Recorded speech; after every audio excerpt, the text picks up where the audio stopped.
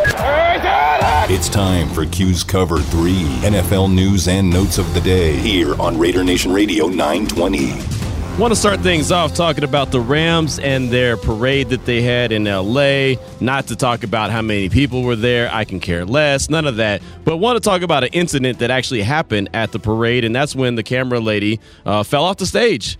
She fell off the stage and she hurt herself really bad, fractured her spine, and there was actually a video, and it wasn't a good look, of Matt Stafford, quarterback for the Rams, who just kind of looked like, oh, hey, I'm out of here on that note. Like, I don't want nothing to do with that. And you can see his wife, Kelly, they really went or she went to make sure that the young lady was okay. And like I said, she got very badly hurt, fractured her spine. And so a lot of people said, oh, that's a terrible look for Matt Stafford. And again, like I said, it wasn't the best look at all. I think that was just his natural reaction. I'm sure he didn't think that she was hurt as bad as she was. I don't know. I didn't see exactly, obviously, her falling to the ground. Just saw her fall off the stage and thought, ooh, that's not good. But Adam Schefter just tweeted out a few minutes ago that Rams quarterback Matthew and Kelly Stafford announced they will be covering the medical expenses for Kelly Smiley, who fell off a stage during Wednesday's Super Bowl parade and fractured her spine. They said that we've been in communication with Kelly and we are sorry for what happened. So regardless of how you feel, if it was a bad look or not, I think it was good job on their part to at least help out with something that's very tragic that she's going through, but to help out and cover those medical expenses. Again, something that they didn't have to do. They could have said, hey, it wasn't on us. We're not responsible for that. I'm sure plenty of people would say that. But they're saying that they're going to cover the medical expenses. So I thought that was a nice little tip of the hat to Matt and Kelly Stafford. Yes, and also when I saw the GoFundMe, I immediately saw it. When I said, hey, a GoFundMe, because Austin Gale retweeted it. Yeah. Because she's also a fellow Aztec. And then Austin Gale retweets like, hey, help out the homegirl. Here's her GoFundMe. Right. It's like once I saw that, I was like, yeah, he's got to pay for it. This is before he even announced it, but It's a bad look. It was a bad look. I feel like someone or the Rams organization, someone's got to cover the bill for this. And I know it's like, well, we're not obligated to. That's what health insurance is for. But you don't want people out here working NFL gigs at the championship parade getting hurt, and then it's just like, hey, that's on you. I'll tell you what. It's just a bad look. You can say it all you want. You don't want people working in the media, that are at a NFL event, trying to cover an NFL event, and they get their bag and all their equipment stolen either. The NFL should really kind of look. The NFL should look out for somebody. You said that, and I was like thinking, what's he talking? Oh, himself. You saying the NFL owes you?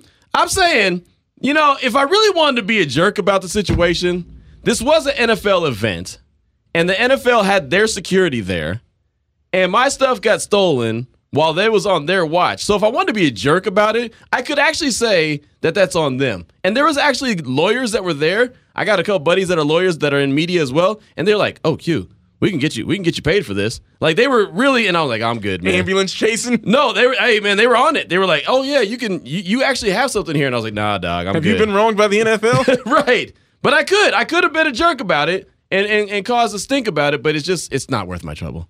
I care about you, Q.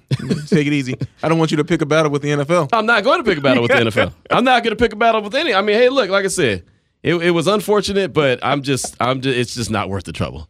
It just really isn't. I actually got a letter in the mail yesterday, believe it or not. I got a letter in the mail, and these are the kind of things that you get nervous about. It said LA something court, or I don't know, something that was, I can't remember exactly what the envelope said, but I'll tell you, my heart started pounding a little bit when I got the envelope, because I was like, what the hell did I do? You know what I mean? Like immediately you think that you're guilty of something, right? You see something like that, it was pretty thick, it was it said that you had to reply and everything. I was like, oh damn, man, they got me, and I don't know what I did, but they got me. And then I opened it up, and it was saying that the guy was being formally charged, and they were asking me about different rights and all this other stuff, and so it was a lot of stuff that I had to go through. So I just gave it to the wife. I was like, man, you read this. You read it and tell me what the hell they want me to do. What did they want you to do? I don't know. I haven't. She didn't. Oh, okay. She hasn't given me the report yet. I was like, I don't have time for all this. I told them, because they asked me to press charges. And I said, am I going to get my stuff back? And he said, well, no, it's gone. I said, well, then what do I care? I really don't care. They're all, well, if you press charges, then we can hold them. Well, great. That's great for you. What's it doing for me? I ain't getting my stuff back. And I said, okay, look, I live in Las Vegas. We're in L.A. I'll press charges if I don't have to do anything. I don't want anything else to do with it. I didn't witness him steal it. I can't go. There's nothing for me to do. Wouldn't it be easier for you to not press charges then? Because then. Right. But they were asking me to press charges on him. So I said, if I don't have to do anything, then I'll press charges so you guys can be satisfied. Because to me, it doesn't make me any difference. I mean, he's going to get out in 3 days anyway. You know what I mean? He's going to get out. He's going to go do it again and get arrested again. I mean, whatever. It's a cycle. This kind of guy obviously doesn't know any better. Or he does. He just doesn't care. No, he knows better. Yeah, he just don't care. Because he's like, hey, he made his bread. He probably already got what he needed out when he did that. Yeah, he got a quick fix. Probably sold all my stuff for about $50. Spend those 2 weeks in jail. Right. Hang out with the homeboys. Right, exactly. Tell him all the cool things he saw from the NFL experience. Won't believe he got this sucker from the Raiders. Right, yeah. Don't he know this a Rams town? Yeah, he probably like, man, I got Nate Hobbs, or I got, I got Casey Hayward. No, it'd be even cool. Like Bo Jackson was there. Oh, I'd hype it up. Marcus Allen was there. So anyway, so they told me I didn't have to do anything, that they were good. And I was like, all right, great. And then I get a letter in the mail saying I have to do something. So there you go. Sounds like you're not going to do it. I'm not. Why would I go all the way back to LA for court? For what? What is he going to do for me? Can you identify the man? No, and I'll be like, no, I can't. You have the video. I told you what they said, right? They said that. Oh, Jared. Yeah, they thought it was Jared, and they also thought Jared was black. Black guy in a tan jacket. Yeah, and it was Jared. So maybe they can't identify him either, and they got video. Still made me mad. First guy, the default guy they go to is the black guy, and it wasn't even a black guy. Kind of made me feel some kind of way. Even one of the black officers looked at me, and I was like, yeah, that's great. Was he also saying it was Jared, or was he? No. But when I first said, I was like, he's not a black guy. He's not even close to black. He's right there. And I looked at him, and he looked at me, and I was like, I said, well, you know. Always the first one, right? Always guilty. Oh, man. Moving on. How about Jim Harbaugh? That's the gift that keeps on giving. The details of his contract came out today. And basically, the details of his contract let it be known that he's going to be flirting with the NFL for some years to come. That's not over anytime soon, even though he signed a contract extension, 5-year contract extension with Michigan. $7 million basically is what his base salary is going to be. But check out the buyout. The buyout is only $3 million in the first year of the extension. Only $3 million. That's not anything for a buyout. It decreases to $2.25 million in 2023 and $1.5 million in 2024. 2025, $750,000. That's a drop in the bucket.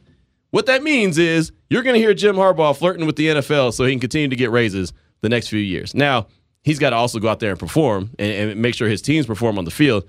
But we're not going to hear the end of Jim Harbaugh trying to get back to the NFL and trying to get that $9 million, $10 million deal that he was looking for in 10-year contract like Gruden got. That's what he wanted. He obviously didn't get it, but we're not going to hear the end of that anytime soon.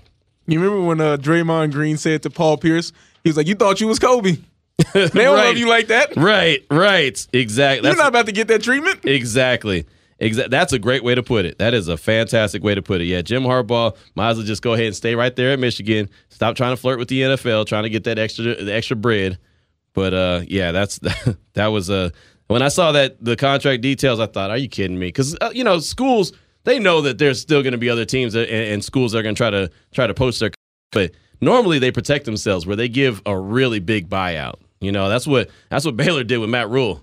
Man, brother, they gave him a contract extension right before they knew he was on his way out, right? And they said, okay, we're going to give you a contract extension with a huge buyout. And because they're a private school, they don't have to say how much it was. Yeah. But it was a huge buyout. And the AD, Mack Rhoades, said, oh, yeah, we're protected. He's going to announce that he's going to go to the NFL, and we're going to be protected, fully compensated. And they got paid, man. They got paid big bucks to let Rule go to Carolina. And now you look at what he's doing in Carolina, you're like, whoa. He might have to go back to college. Might want to go back to college. But also Jim Harbaugh, with it being the alma mater, the dream school, they know that you're not going to another college. So the NFL, you just go ahead and take a job. Might not be what you want. Right. We know you want to leave. Right. So just go ahead and leave. Just got a text from Raider, I think it's Raider 8Joe1. Is that what it is? Raider, do you see what I'm saying? You see? I see what you see, yes. Raider 8Joe1? That's what I would say. Okay, cool. Salmon Ash text line 69187 keyword R&R. Just saw that Stafford video. It's called Fight or Flight. And in that split-second decision, Stafford chose flight. Glad she's okay. And it's true. It's true. I mean, he saw that and was like, whoa, I'm out of here on that note. And I think that's probably a reaction a lot of people would have done. A lot of people, like his wife, would have said, oh, man, I hope she's okay. But Matt Stafford, who had been drinking all day, as you can hear by, if you saw any of the videos from him talking to the crowd, he was drinking that 1842 all day. trying to pull a Tom Brady. He was out of there. He was like, hey man, I don't want to be nowhere around this scene. I'm out of here. So that's what he did. I'm not holding it against him. I'm glad that they're choosing to cover the medical expenses. I think that's cool. How about this one? Deshaun Watson, his agent response. Remember yesterday I was telling you that he's added the Bucs and the Vikings to his list of teams he wants to play for. Well, his agent said Josina Anderson said I spoke with Deshaun Watson's agent. He said there's no truth to that Watson is eyeing the Bucs or the Vikings or any other teams ahead of free agency. His agent goes on to say we haven't had any talks amongst ourselves or with any other teams about possible destinations as we're focused on clearing Deshaun's name at the time, which is what we were talking about yesterday. How could he be focused on another team or other teams or putting together a list for other teams when he has to clear all his name? His name is dirt right now. I mean, he's got to get that cleared before he does anything. I'm tired of him. No, I was thinking of something where it's just you telling me they haven't talked at all about if it magically goes away, where he wants to be. It ain't magically going to go away. But I'm just saying he knows where he would like to go. It's not. We haven't talked about it at all. We're focused on clearing his name. Well, that's the first step that they got to take. Well, yeah, that's the first step they got to take. They may have had conversations. But I'm not going to believe that they're just like, oh man, this is the only thing I'm worried about. Well, I don't think that they're sitting in the room talking about what other teams would you like to go to? Hey, I'd like to go to Tampa Bay, maybe Minnesota. I think right now he's worried about I need to clear my name so I can get paid. So I can make the money and go out and do what I want to do. Even though he's still getting paid. He still got paid last year from the Texans, but something's got to give. Money's not the issue. No, it's not. But you always want your bread, and you want as much of it as possible. Isn't he getting all of it? Yeah, you're not getting all of it if you're sitting on the bench, and you're not going to get all of that. You're not going to get some of the incentive stuff. You'll get whatever's guaranteed, but that's it. I don't know how much guaranteed it is. Because his new extension kicks in next season. Does it kick in next season? Yeah. So is that what John told us? Yeah, his big money kicks in next season. Well, there you go. So that's going to be that guaranteed money is going to be some sweet guaranteed money. Yeah, no, you're right about that. Okay, well, if that kicks in next season, then that's some big money. But you got to clear your name before you do anything. That's got to be the key, right? You got to clear your name. My name is my name. Marlo Stansfield, The Wire.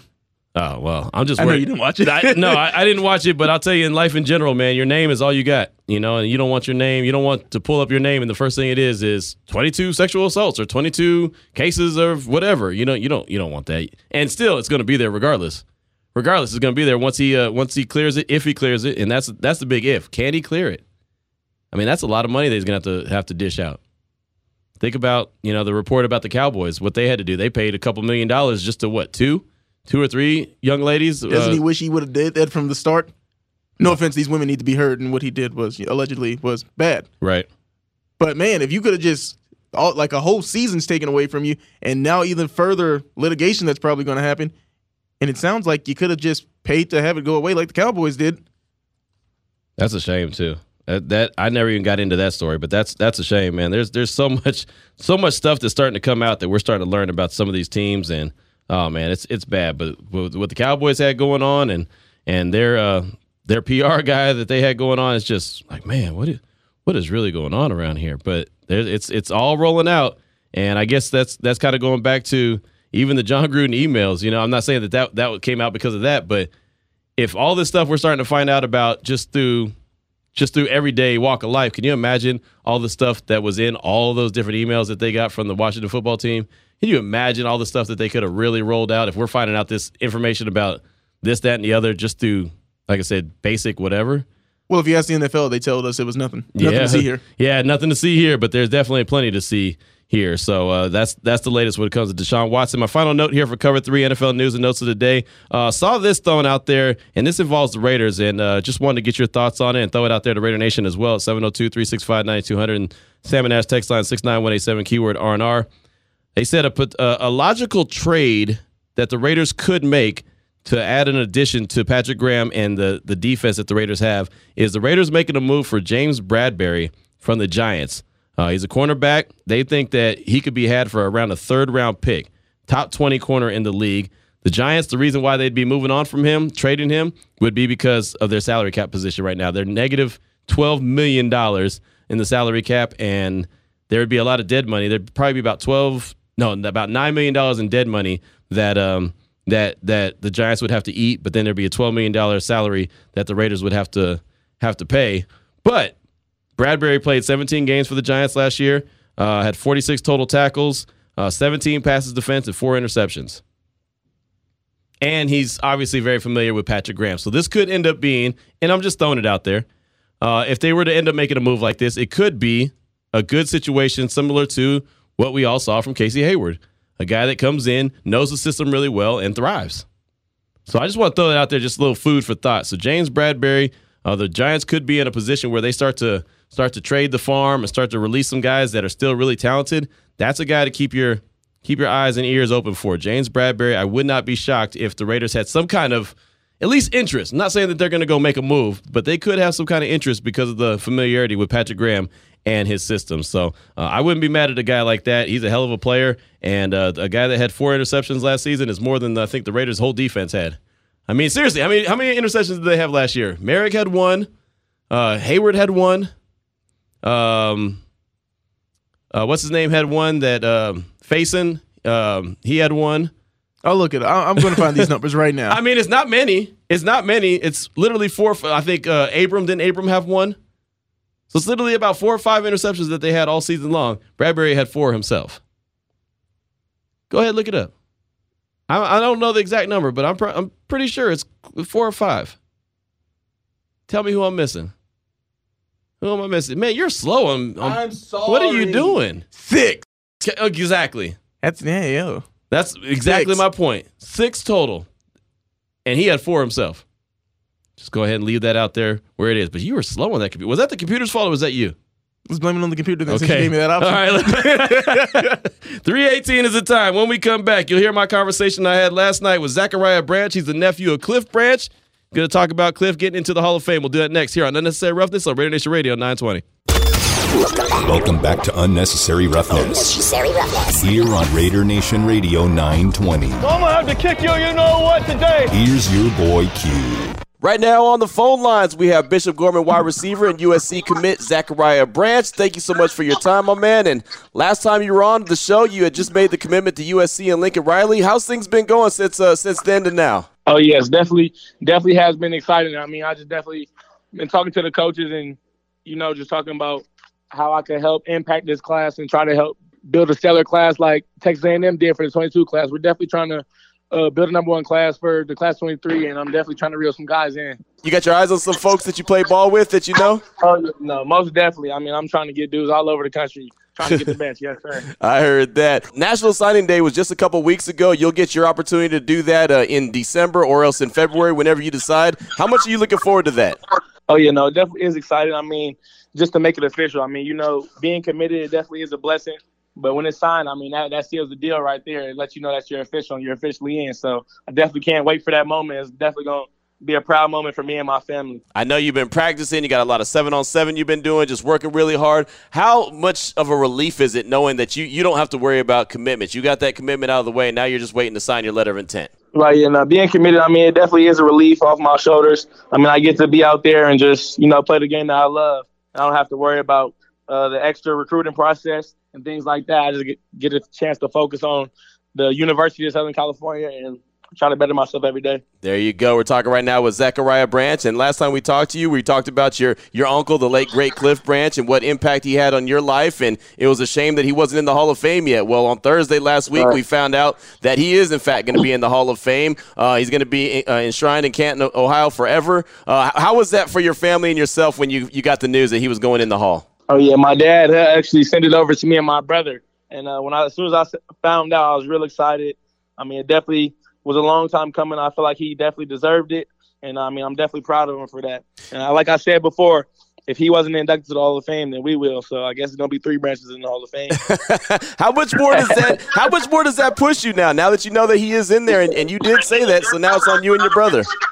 Oh, yeah, no. USC actually made an edit for me and my brother that has Cliff in the background and then me and my brother on the side. And I actually made that my wallpaper. So every day I look at that, I use it as motivation. Wow, that's awesome. I like that. And so what's the plans for Canton, Ohio? I mean, it's a big celebration. I was there last year for Tom Flores and Charles Woodson, but what's the plans for Canton, Ohio for the Branch family? Oh, yeah, definitely is going to be exciting. We're definitely going to get out there for the ceremony and check it out and see what it's like. I mean, just to experience it before, hopefully me and my brother both get inducted to the Hall of Fame, but just to experience it and for it to be one of my family members, it definitely is a great deal.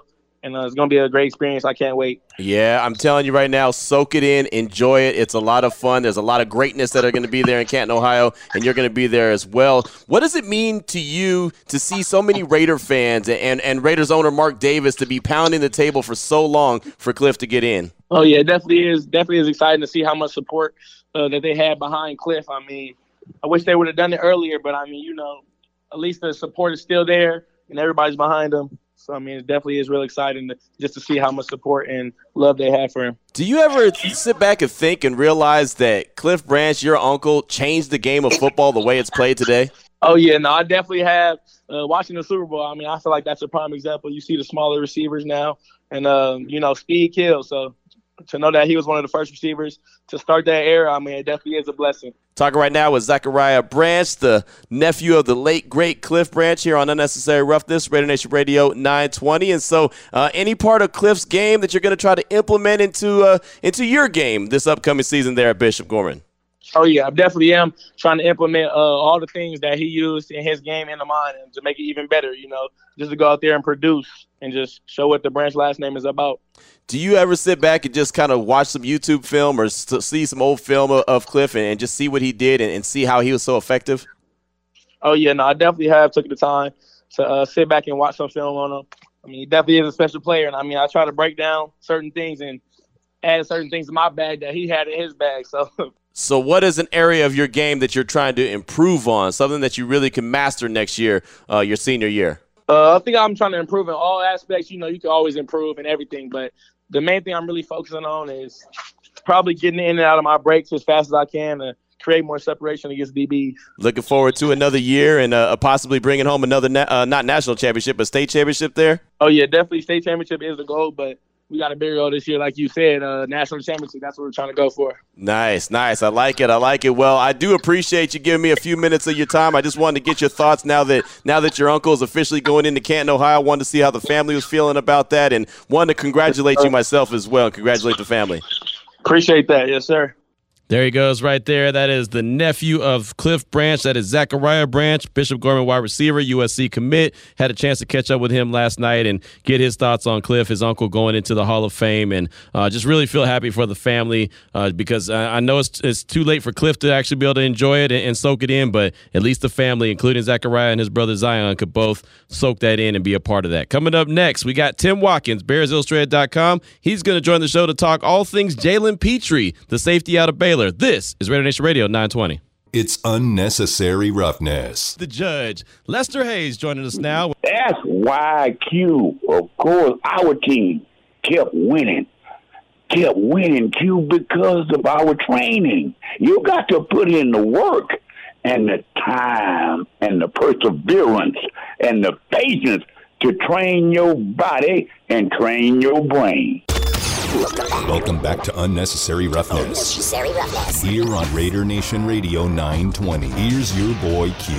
You heard right there on the rejoin, you heard Lester Hayes bringing us in, of course, longtime great defensive back for the Silver and Black. And right now we're going to talk about the secondary. We're going to talk about a secondary and a player in the secondary that is in college right now, but is taking his talents to the NFL, and that's Baylor safety Jalen Petrie. And to help us break it down, guy Tim Watkins from BearsIllustrated.com. And Tim, appreciate your time this afternoon. It's been a minute, man. How's everything been going for you in the Baylor Bears?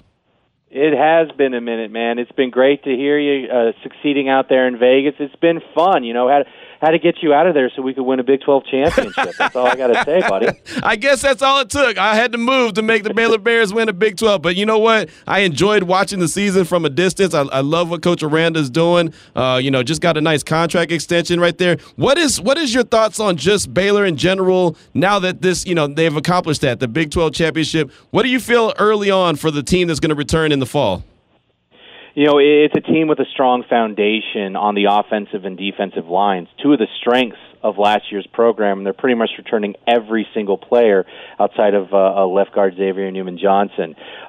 Everybody else on the defensive and offensive line, too deep, is returning. And anytime that you start with that strong of a foundation, plus returning an experienced quarterback, that's a really good place to start. And just being in the second year of Jeff Grimes' offense, being in the third year under Ron Roberts and Dave Aranda on the defensive side. There's a lot of optimism in Waco for really challenging for another back-to-back Big 12 championship like they did back in 13 and 14. Well, I'll tell you what, like I said, I'm paying attention from a distance. I enjoy seeing what they're doing, and much success for Dave Aranda. I like him a lot as a coach. Now, one guy that I like, and I saw him a lot while I was there covering Baylor, like you're covering Baylor, is Jalen Petrie, the safety. I know he went to the Senior Bowl, and he really turned some heads. And so it got me thinking, as I've been looking at mock drafts, I'm seeing first-round grades on Jalen Petrie. What could you tell us about Petrie that would intrigue us as far as maybe being a potential first-round draft pick at the safety position?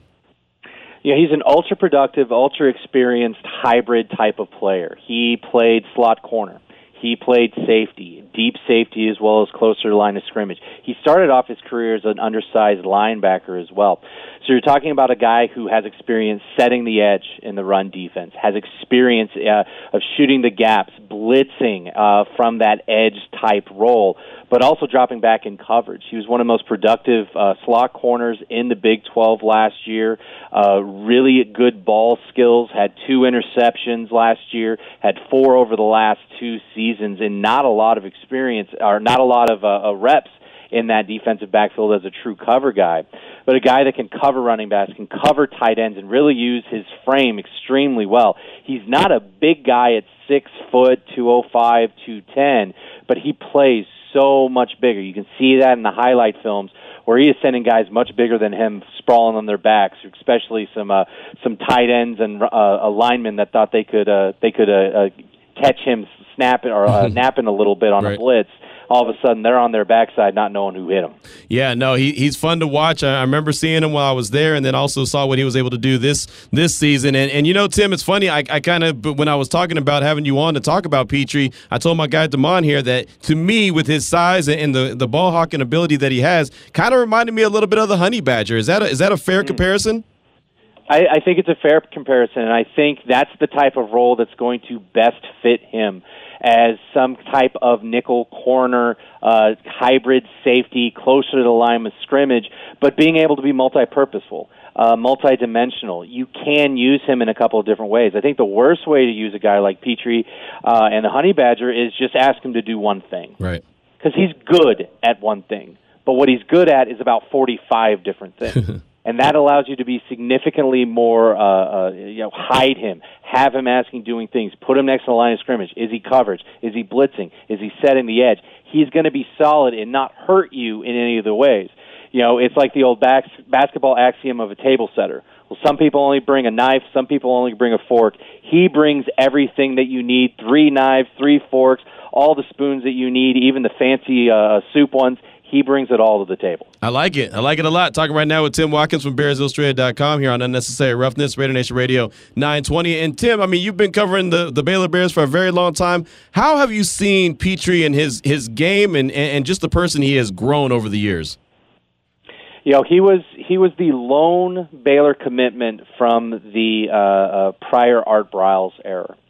So they had about 10, 12 decommits in a quick time back in May of 2016 after Art Briles was fired due to sexual assault allegations against the program. Petrie had blown out his knee the year prior and stood by Baylor, and Baylor stood by him as the lone commitment that stayed. And then Matt Rule was hired, and that was the only commitment they still had when Matt Rule started. He started his freshman year, started that very first game under Matt Rule against Liberty, and struggled.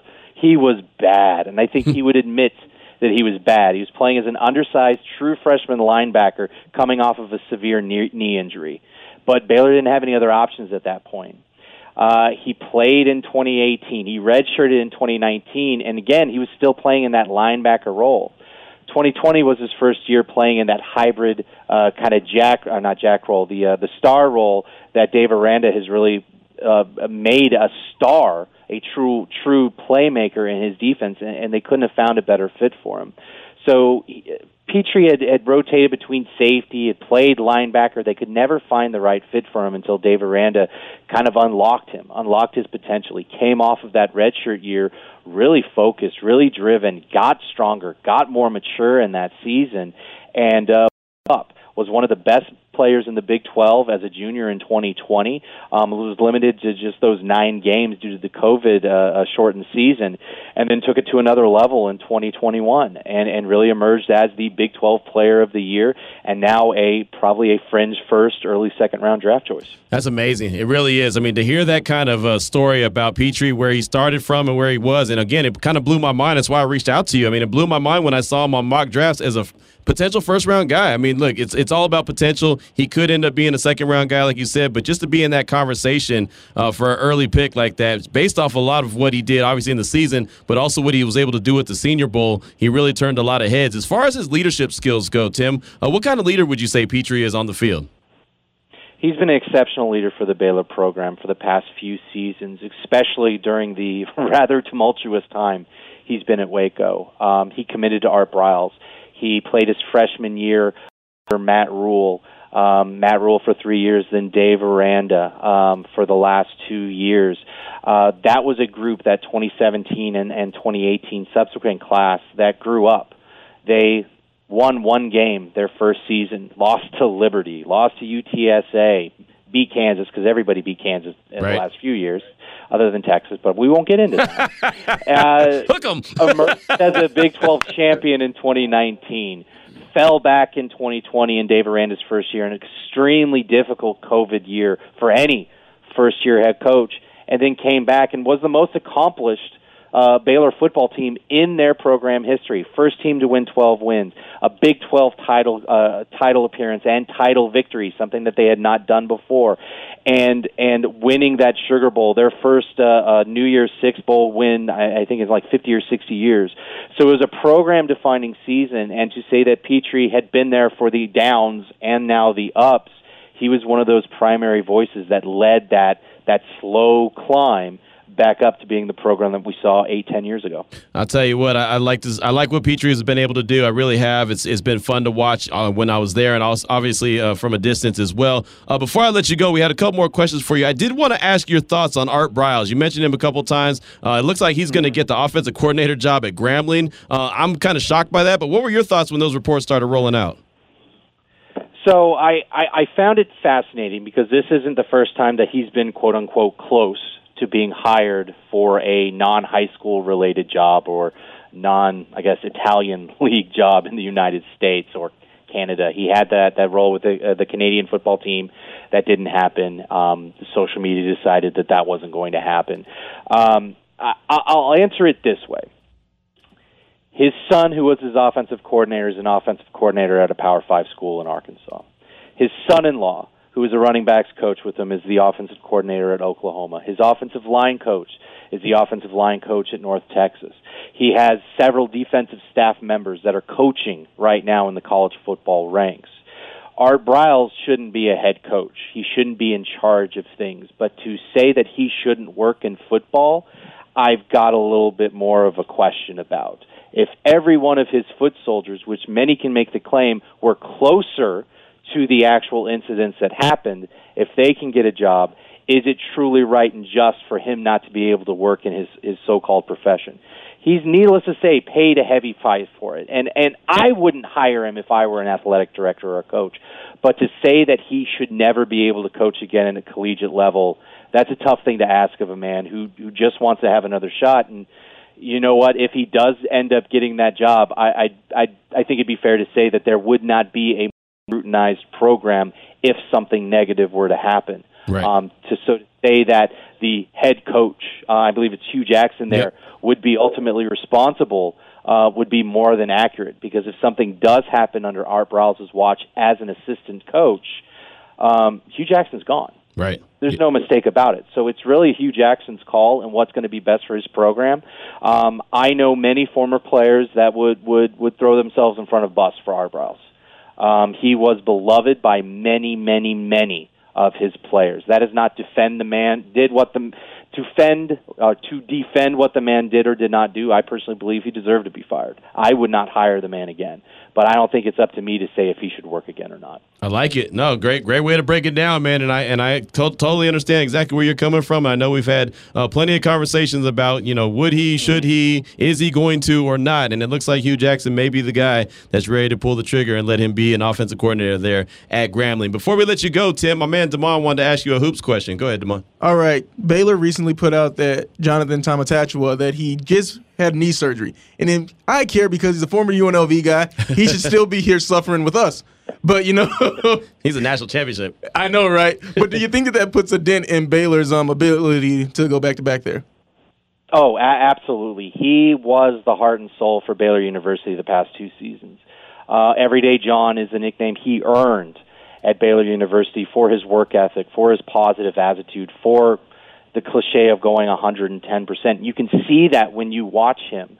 And it's made him better only having to play 20 to 22 minutes a game, because if Flo Thamba were to go down and all of a sudden you need Tamatachua playing 28 to 30 minutes, he can't be as effective in that, pretty much just going everywhere, playing every position defensively, crashing the glass with reckless abandon.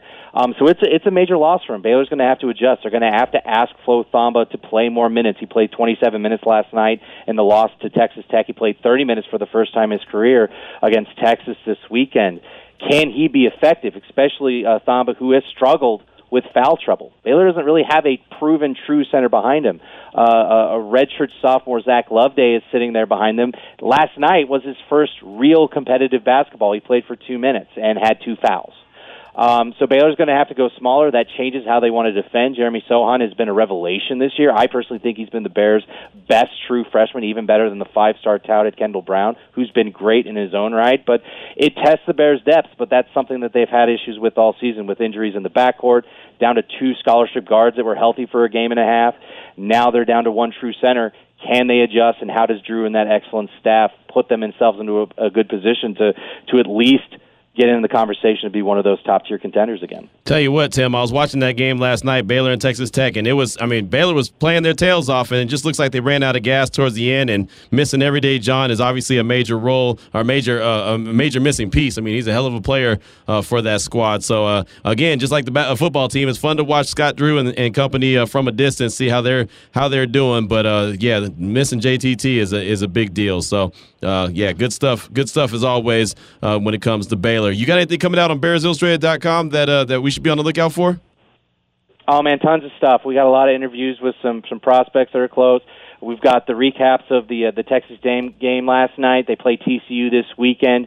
Hopefully we'll be, if not staying in Fort Worth, going out West Coast maybe for a regional. So you West Coasters might be getting a little bit more of Baylor as they get in the NCAA tournament. Nice. Well, I'll tell you right now, we have Baylor basketball on our airwaves all the time, man. What do we have coming up? Baylor and Kansas coming up pretty soon? We got that coming up, right? I think so, yeah. Yeah, hey, man, throughout the course of the season, we've had football on our airwaves. We've had basketball on our airwaves. We're keeping in touch with the Baylor Bears, man. I think that they're doing that for me since I came from Central Texas. I think they're giving me that love. But we got you. I love it. We got you guys locked in. And, hey, when you come to Vegas, man, you make sure you hit me up. You are my first and only call, sir. Appreciate you, Tim. I'll talk to you later. Take care, guys. Thanks so much. All right, there you go. Tim Watkins from BearsIllustrated.com. He said I'm his first and only call. Man, I'm the only call? There you go. You're a special guy, man. Nah, that just means he don't know nobody else. That's all. Nah, that means like, Q is the only person I want to kick it with. No, it just means that I'm the only one he knows. That's all. It's all good. I ain't mad at that. But Tim Watkins, BearsIllustrated.com, does a great job covering the Baylor Bears. Definitely appreciate him and his thoughts on Jalen Petrie. 3:46 is the time. We'll come back, close out the show. This is Raider Nation Radio 920. What does it mean to be a Raider? What does it mean to be a Raider? Man, being a Raider is not just being a football player. It's not about just the jersey or just the helmet. It's about a lifestyle. It's about loyalty. It's about doing whatever you have to do to help your brothers, to help your family. That's what it's all about. It's never putting yourself above the shield. That's what being a Raider is all about. Welcome back to Unnecessary Roughness. Here on Raider Nation Radio 920. Here's your boy Q. Had a Fast and Furious show. Josh Edwards from CBSSports.com joined us. Zachariah Branch, Bishop Gorman wide receiver, USC commit. You just heard from Tim Watkins from BearsIllustrated.com. It's official, man. It's the mock draft season. It's going to be 1,001 mock drafts between now and April 28th when the draft actually gets started. And then immediately after the draft is over, there'll be another mock draft out. I mean, draft season is amazing. Of course, free agency has to hit first. You start to get an idea of what teams need, what they don't need, but we're in that mode now, and I get excited about this time of year. I'm so glad that the Raiders made the playoffs, went on the run that they did at the end of the season, because we weren't talking about the draft in December. We weren't talking about the draft in November. I've talked about the draft in October at times. I mean, there's times that I started looking at the draft damn near as soon as the season started. Like, oh, okay, well, I know what kind of year it's going to be this year. Who's going to be the number 1 pick overall? You know, the Raiders having to pick at number 22 overall. That means that they went to the playoffs. It means that they had a nice little run. So that's good. I'm glad that we're starting to just now get into that kind of conversation. Of course, free agency also something that we'll be talking about quite a bit. We started out the show today talking about the 5 Raiders that made Pro Football Focus top 200 free agents. Casey Hayward was number 25. Marcus Mariota was number 60. Zay Jones was 122. KJ Wright was number 166. And Deshaun Jackson was number 182. And I brought back Zay Jones, and Damon brought back, who'd you bring back? You brought back KJ Wright. Yeah, so those are the only 2 guys that we brought back. Others brought other guys back, including this one. Let me go ahead and hit the Salmon Ash text line at 69187, East Bay Raider Gray. Keep KJ Wright, keep Zay Jones. Seth Roberts flourished in that similar system that we're going to run, and Zay can be like that, Seth Roberts. Wide receivers are going to have to be smart in this offense, and Zay is pretty smart. You bring up a good point about Seth Roberts, and that was kind of one of the examples I gave earlier in the show as well. I feel like Zay Jones could be that Seth Roberts guy that doesn't drop the ball as much as Seth did. Seth put the ball on the ground too many times, but then he would come up with a tough catch and make a big play. And there was a stat one point where every time Seth Roberts scored a touchdown, the Raiders won. And, I mean, that was like a real deal stat. I'll never forget the walk-off win that they had in Tampa Bay in overtime where it looked like the Raiders were going to tie with the Buccaneers, and Derek Carr hits hits Seth Roberts, and somehow he doesn't get tackled and he takes it to the house. They walk off with a victory. That was that game where they had 20-something penalties. It was ridiculous. They had 20-something penalties called against them in the game. It was a record, and they still found a way to win the game. It's just absolutely ridiculous. It was the stupidest thing I ever seen. Like every single play. I mean, I promise you, I was so frustrated sitting on my couch watching that damn game because every play you had to hold your breath and think, all right, here comes another penalty. And it was bad. I mean, I promise you, they broke a record that day. It was terrible, just terrible. Was it on them, or were the refs out to get them? No, it was on them. It was on them. I don't sign up for that. The refs are out to get them thing. I don't sign up for that. You commit a bunch of penalties, then you're gonna all of a sudden get looked at, and you're gonna get thrown. They're gonna throw the flag on you. It's just simple as that. They will do that to you. So yeah, that team was really undisciplined, and that game was the worst. Absolute worst. I mean, you break records. That's on you, brother. A couple penalties here and there. Okay, I get it. But that game, that was 100% on them.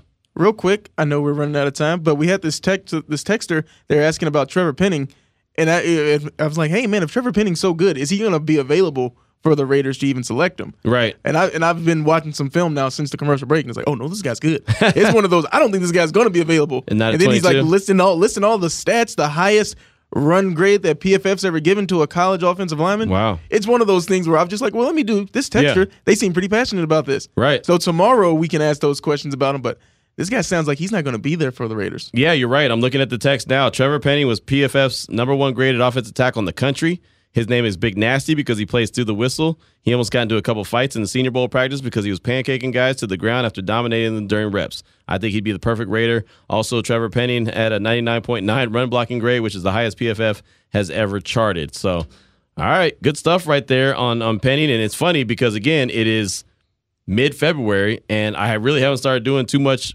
draft research, so this is good. This is a good start, and we'll talk draft tomorrow in a major way. We'll have Matt Holder on the show, and he'll break down a bunch of different draft guys. I think he went to the Senior Bowl, so I'll ask him specifically about Penning. That'll be one of the first guys I ask him about. But again, as far as priorities go for me, I think it's got to be. I think corner has to be up there. It's got to be up there, in my opinion. I think that they need a number 1 target. They can get that in free agency, or they can get that in the draft, whatever. But I think that's still got to be a high priority. And then you've got to address the offensive line. The offensive line, I probably gave it the wrong order. Offensive line probably needs to be the number 1 that probably has to be the number one focus. I just know what Raider Nation is going to think if they go for another year with the offensive tackle as their first-round draft pick. But you build the trenches, and you have your squad. But I'm sure the fan base doesn't want that young guy because they just saw what happened with Leatherwood. Leatherwood was a reach. Get somebody established. Leatherwood was a reach. Leatherwood was a reach. There's no doubt about that. I have no problem saying that. I said it the day that he was drafted. I was like, man. And then I allowed myself to be convinced that it was a good pick. I allowed myself to be convinced because I heard so many people saying, hey, man, this guy is going to work out. And, hey, they've been watching this guy for a long time, and he's going to this, that, and the other. And, well, it just never worked out. He ended up becoming a guard, and that's probably where he's going to stay. Vinny Bonsignore, he's in the huddle. He's in the studio, going to be in the huddle for the next 2 hours. Vinny, what you got coming up on the show? Definitely going to be talking about Derek Carr contract extension. As you see, it's starting to gain a lot more heat out there. So we're going to be talking about that. But Damon, to your point, with the fans and drafting another tackle, there's history of tackles stepping in. You got to just pick the right guy. You can't be afraid of what happened last year. It's a whole new regime. If there's a guy that they feel can start day one at tackle, pull the trigger. You can't worry about last year. There's too many examples, too, of guys that have done it. Agreed 100%. So Vinny will deep dive in the huddle 4 to 6 p.m. He's going to hold it down with Damon. So definitely light up the phone lines, light up the Salmon Ash text line, and we'll holler tomorrow. This is Raider Nation Radio 920.